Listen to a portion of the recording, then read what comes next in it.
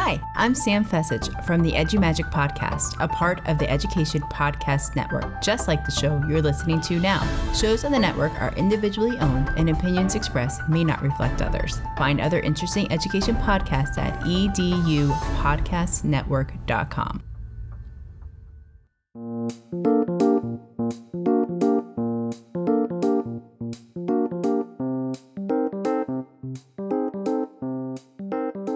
Welcome to Kindergarten Kiosk, the developmentally appropriate podcast. Hello, welcome to Kindergarten Kiosk. I'm Kathy. Today's author, psychologist, award-winning ventriloquist, and founding director of Campaign for a Commercial-Free Childhood from 2000 to 2015, Dr. Susan Lin will join Lindsay to talk about how teachers and parents can support students' emotional health during the COVID-19 pandemic. Hi, I'm Susan Lin. I am a psychologist, and I began life as a ventriloquist. So I was a ventriloquist and children's entertainer before I became a psychologist. I worked with Fred Rogers on Mr. Rogers' Neighborhood and did performances all over the world, actually, and also did play therapy with puppets at Boston Children's Hospital and also the Children's AIDS program. And I'm also an advocate for young children. I founded the Campaign for Commercial-Free Childhood, which takes on the biggest corporations in the world about how they're exploiting children through advertising and marketing. Wow, I'm so impressed that I get to be talking to you today. You're so good. That was the first thing I thought when I watched your video was, wow, she's really good. Well, thanks. Well, let's talk about Audrey the Duck and the video that you've made for children, and maybe tell us a little bit about that video that you've made for kids and where they can find it. So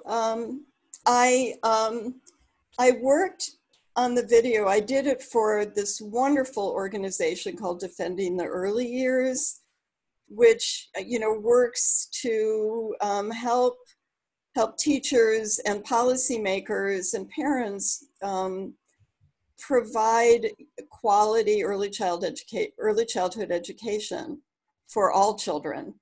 And we were all concerned and are still concerned about the emotional health and well-being of young children during the COVID-19 crisis. And I should say the extended crisis. And, so much of what's out there for parents is focused on academic achievement and school, and that's certainly important, but there's not a lot out there that really speaks to the emotional health and well-being of young children during this crisis. And so I have a lot of experience doing videos to serve as a springboard for discussion between parents and children about difficult issues. And so we made the video where my puppet, Audrey Duck, is sort of a child symbol, and she has all sorts of worries, concerns about what's happening. And I'm there as a caring adult to try to help her sort through not just sort of the facts of what's happening, but also to help her sort through her feelings and help her cope with what's going on. Mm-hmm. And parents and teachers, anybody can find the video on YouTube. If you guys just go to YouTube and Google Audrey Duck, it'll turn up, or go to the Defending the Early Years website, which is DEY.org. And you can find it there, in addition to a wonderful guide for parents and teachers of young children about how to help kids cope with what's going on. I love that. And we will embed the video into our website with the podcast so people can find it. And I'll put a link so in the great. description Yeah. so they can find it really easily. Yeah, and the other thing that I've been doing that has been an incredibly, oddly enough, joyful experience is doing chats with kids on Skype, children between the ages of 3 and 8. All over the country. In fact, in some other countries as well, I've gotten some requests, and that's been really fun. I mean, some of the kids have seen the video, and so sometimes we do talk about the virus, but a lot of it is just pure, wonderful silliness, which is something I think that children really desperately need. So parents can sign up for these chats. They're free, and they can sign up by me emailing my puppet Audrey Duck. It's audreydduck@gmail.com. She'd want me to tell you that the D stands for darling. Oh, that's so cute. And I think the thing I was impressed with watching your video with Audrey Duck talking about the virus was just how the questions you had Audrey Duck asked were just the questions that I could imagine kids dealing with. Things that, like, can I still hug you? You know, can I still be with you? Why? That's a question I could see a kid being worried about. Well, I'm not supposed to touch people, but can I still hug you? And when I heard that question, I thought, oh man, she gets it. She really gets it. Yes, it was wonderful to work with DEY on this project because, you know, we all have similar concerns about young children, and we're all, you know, very, you know, immersed in child development. And so, I mean, the young children, you know, as you know, they're very, you know, concrete, and there are a lot of things that are just really confusing for them, and that's one of them. Well, I don't understand. I have to keep distant from people, but what about you? Mm-hmm. So, I'm really glad that we could do that and address, you know, that issue. And some of the others, I mean, I think, you know, like for young children, it's the disruption in their normal lives that's really confusing and can be stressful. Why can't I see my friends? You know, why can't I go to school? And why can't you play with me all the time if I have to be home? Yeah. It's hard for kids to understand that parents need to work. Yeah, I liked that you addressed that too, because I think that's something, well, I'm coming from the perspective of a teacher, but also of a mom who's trying to help my own kids through this. And I know that my kids academically are doing okay, but there's been days when they just cry. They just cry. Wow. Because they miss their friends. They miss their grandparents who live in another state. They've had to have birthdays without birthday parties or even being able to see their friends. And it's hard. I think that's been the hardest thing for them, is it's emotionally challenging. So I'm so glad you're addressing it. Yeah, I mean, your kids are lucky to have you. I mean, they're lucky, you know, to have somebody who understands what they're going through. And one of the things that I think that is sometimes hard for adults to understand is that young children have very powerful feelings. They don't have the same cognitive resources that we have. You know, they can't, their brains aren't fully developed. They don't have the same reasoning powers, but they have the same very strong feelings. And so, you know, anger, fear, loneliness, grief, including, you know, joy and love and compassion, all of that, they have. But sometimes we forget that children have feelings, and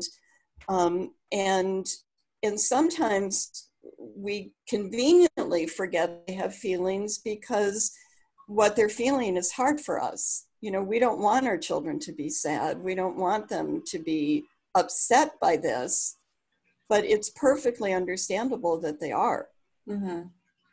Yeah.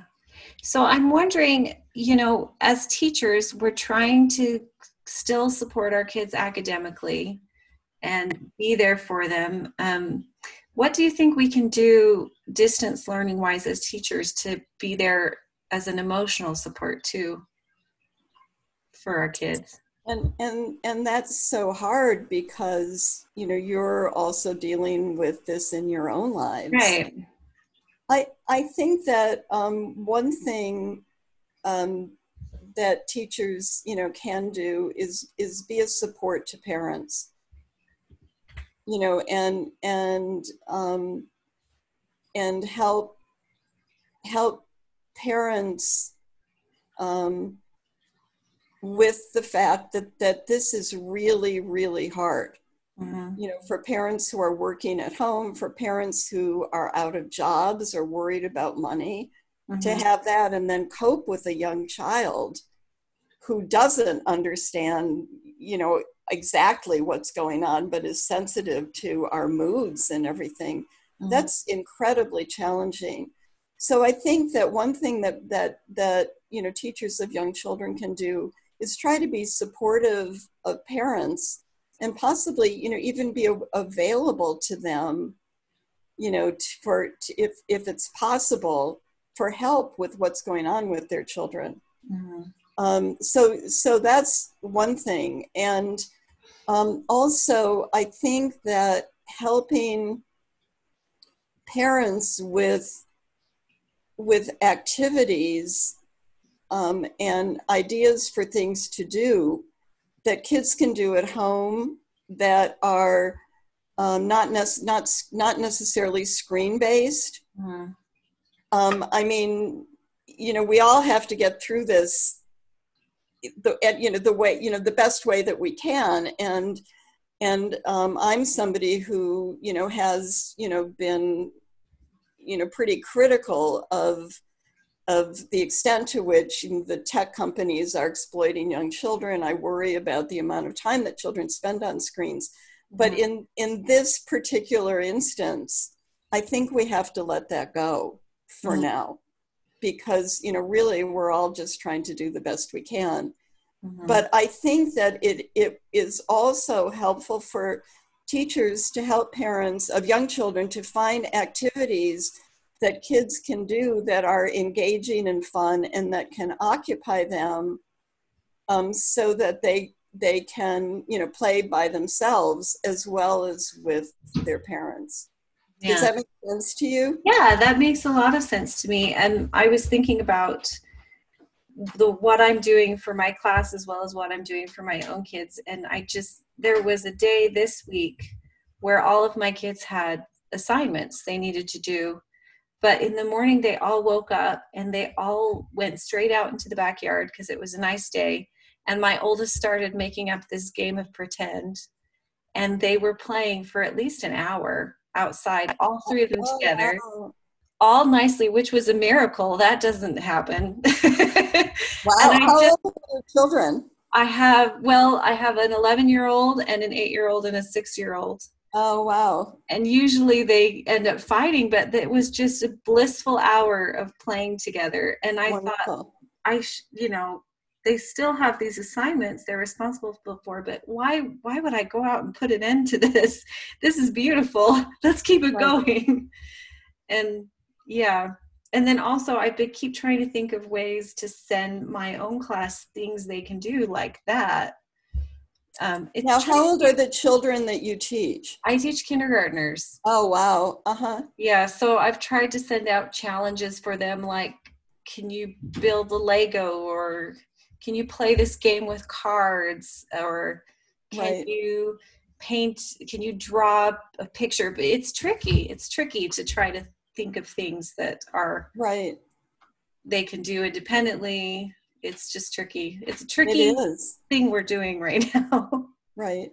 Yeah. And I mean, I think of that one thing that we tend to also forget about young children is that they learn naturally through play. Mm-hmm. And that if you water, sand, mud, I mean, those are so engaging for children, and they can play with them for a really long time. And while they're doing that, it is science, even if we're not explicit about it, but they're learning about the properties of all these materials and about gravity and what floats and what doesn't float, and things like that. So I think that to the extent that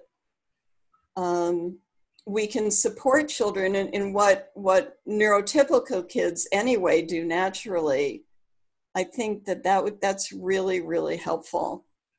And for you, not to feel guilty that your kids were outside in nature playing, instead of doing whatever assignments they have.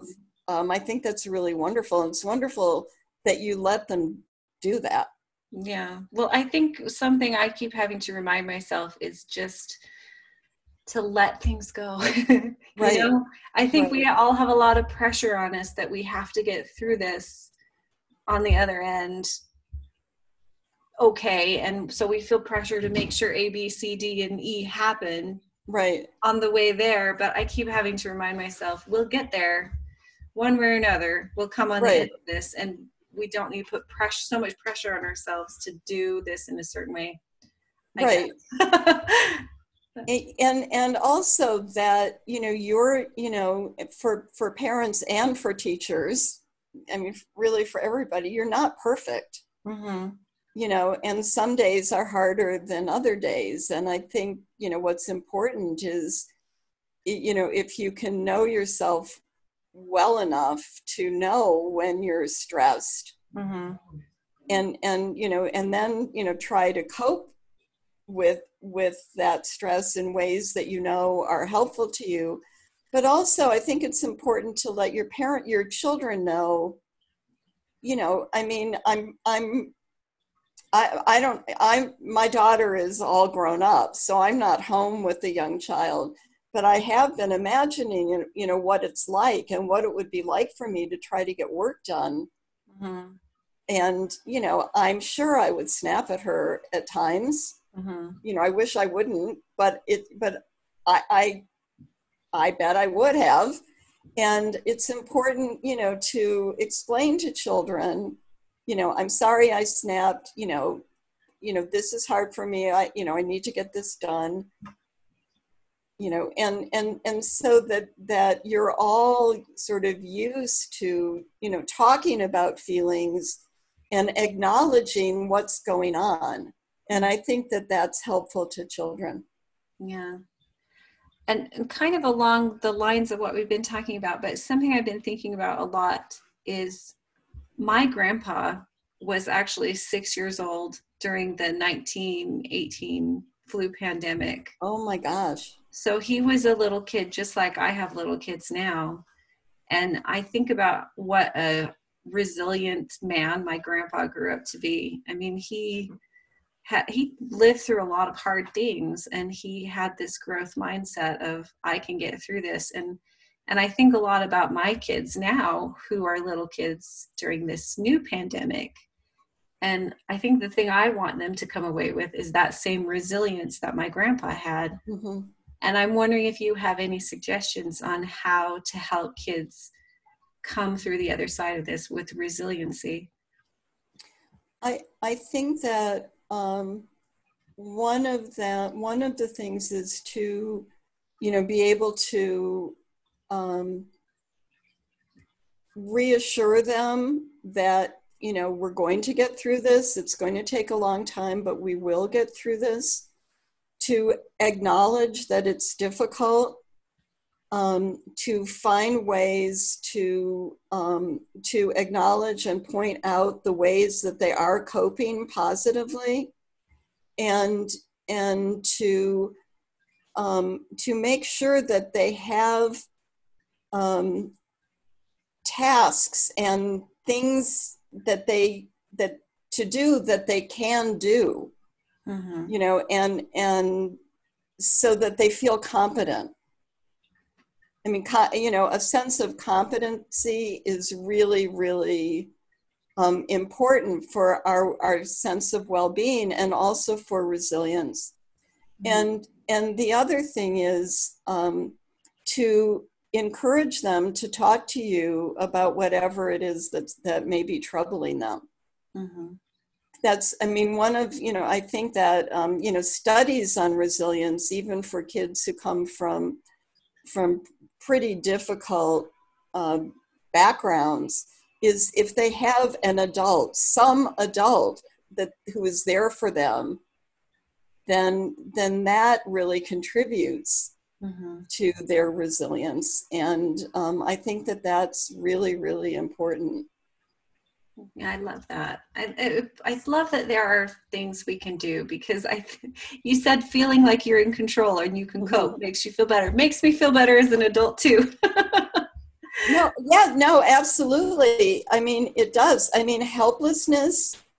I mean, I think sort of like rules of thumb are that helplessness is, feeling helpless is bad for your mental health. And also have, like, knowing that something is happening and having the people around you deny that it's happening is also really bad for mental health. And so I think, pretending that everything is all hunky-dory when it really isn't, can be a problem for kids, because they pick up on our feelings and our stress, even if we think that we're masking it. So I think, this is tough, but, we're going to do it. We have resources there. And also, I know I talk about this in the video, but that there are people all around the world who are working to keep you safe and to make this better. And I think that that's important for kids to know as well. They're not alone. I love that. I think, do you have any other thoughts of things that parents or teachers should know?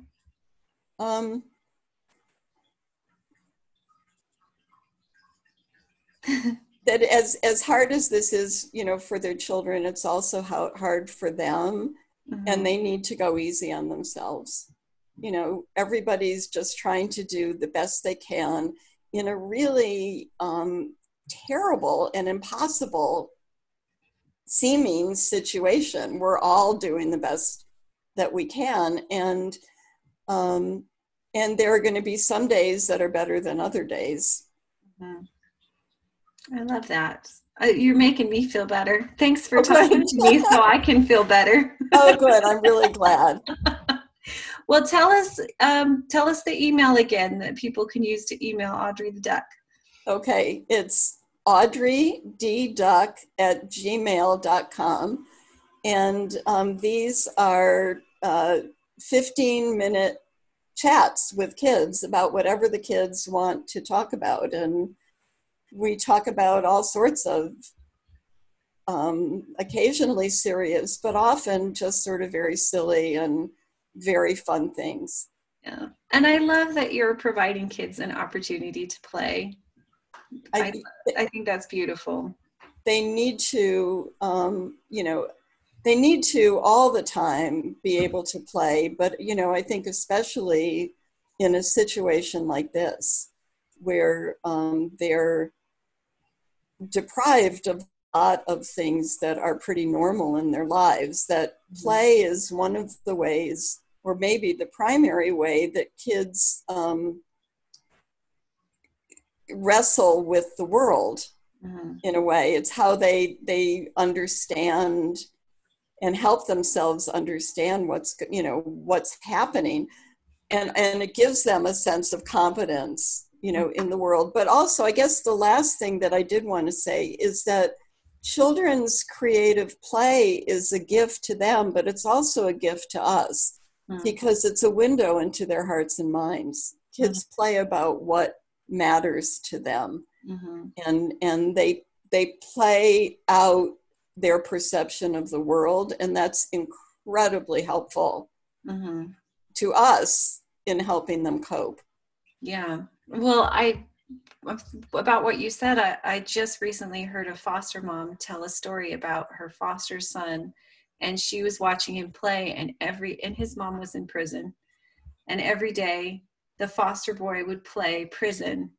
And the way he would play was he would be the guard, and he would go and take care of all the prisoners and hug all the prisoners and bring all the prisoners everything they needed. And she said, I just watched him, and I knew, because that's what he played, that he needed to know that his mom was okay and they were taking good care of her in prison. And I thought, isn't that beautiful that she was able to watch him play and see what he needed through his play? So yes, that's wonderful that she would let him play, and also that she understood why he needed to. That's extraordinary. Yeah. So I think you're just 100% right that play is just this window into their little minds and their needs and their hearts, if we just pay attention. Yes. Yeah. Well, thank you for talking to me today. It's been a pleasure. I've loved every minute of it. Oh, I did too. I thought, anytime. It was really, really fun to talk to you.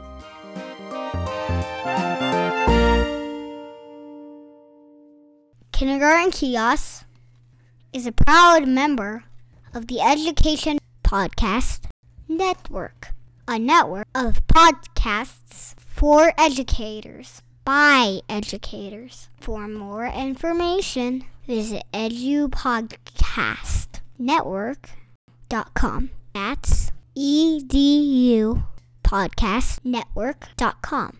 Now can I listen to it?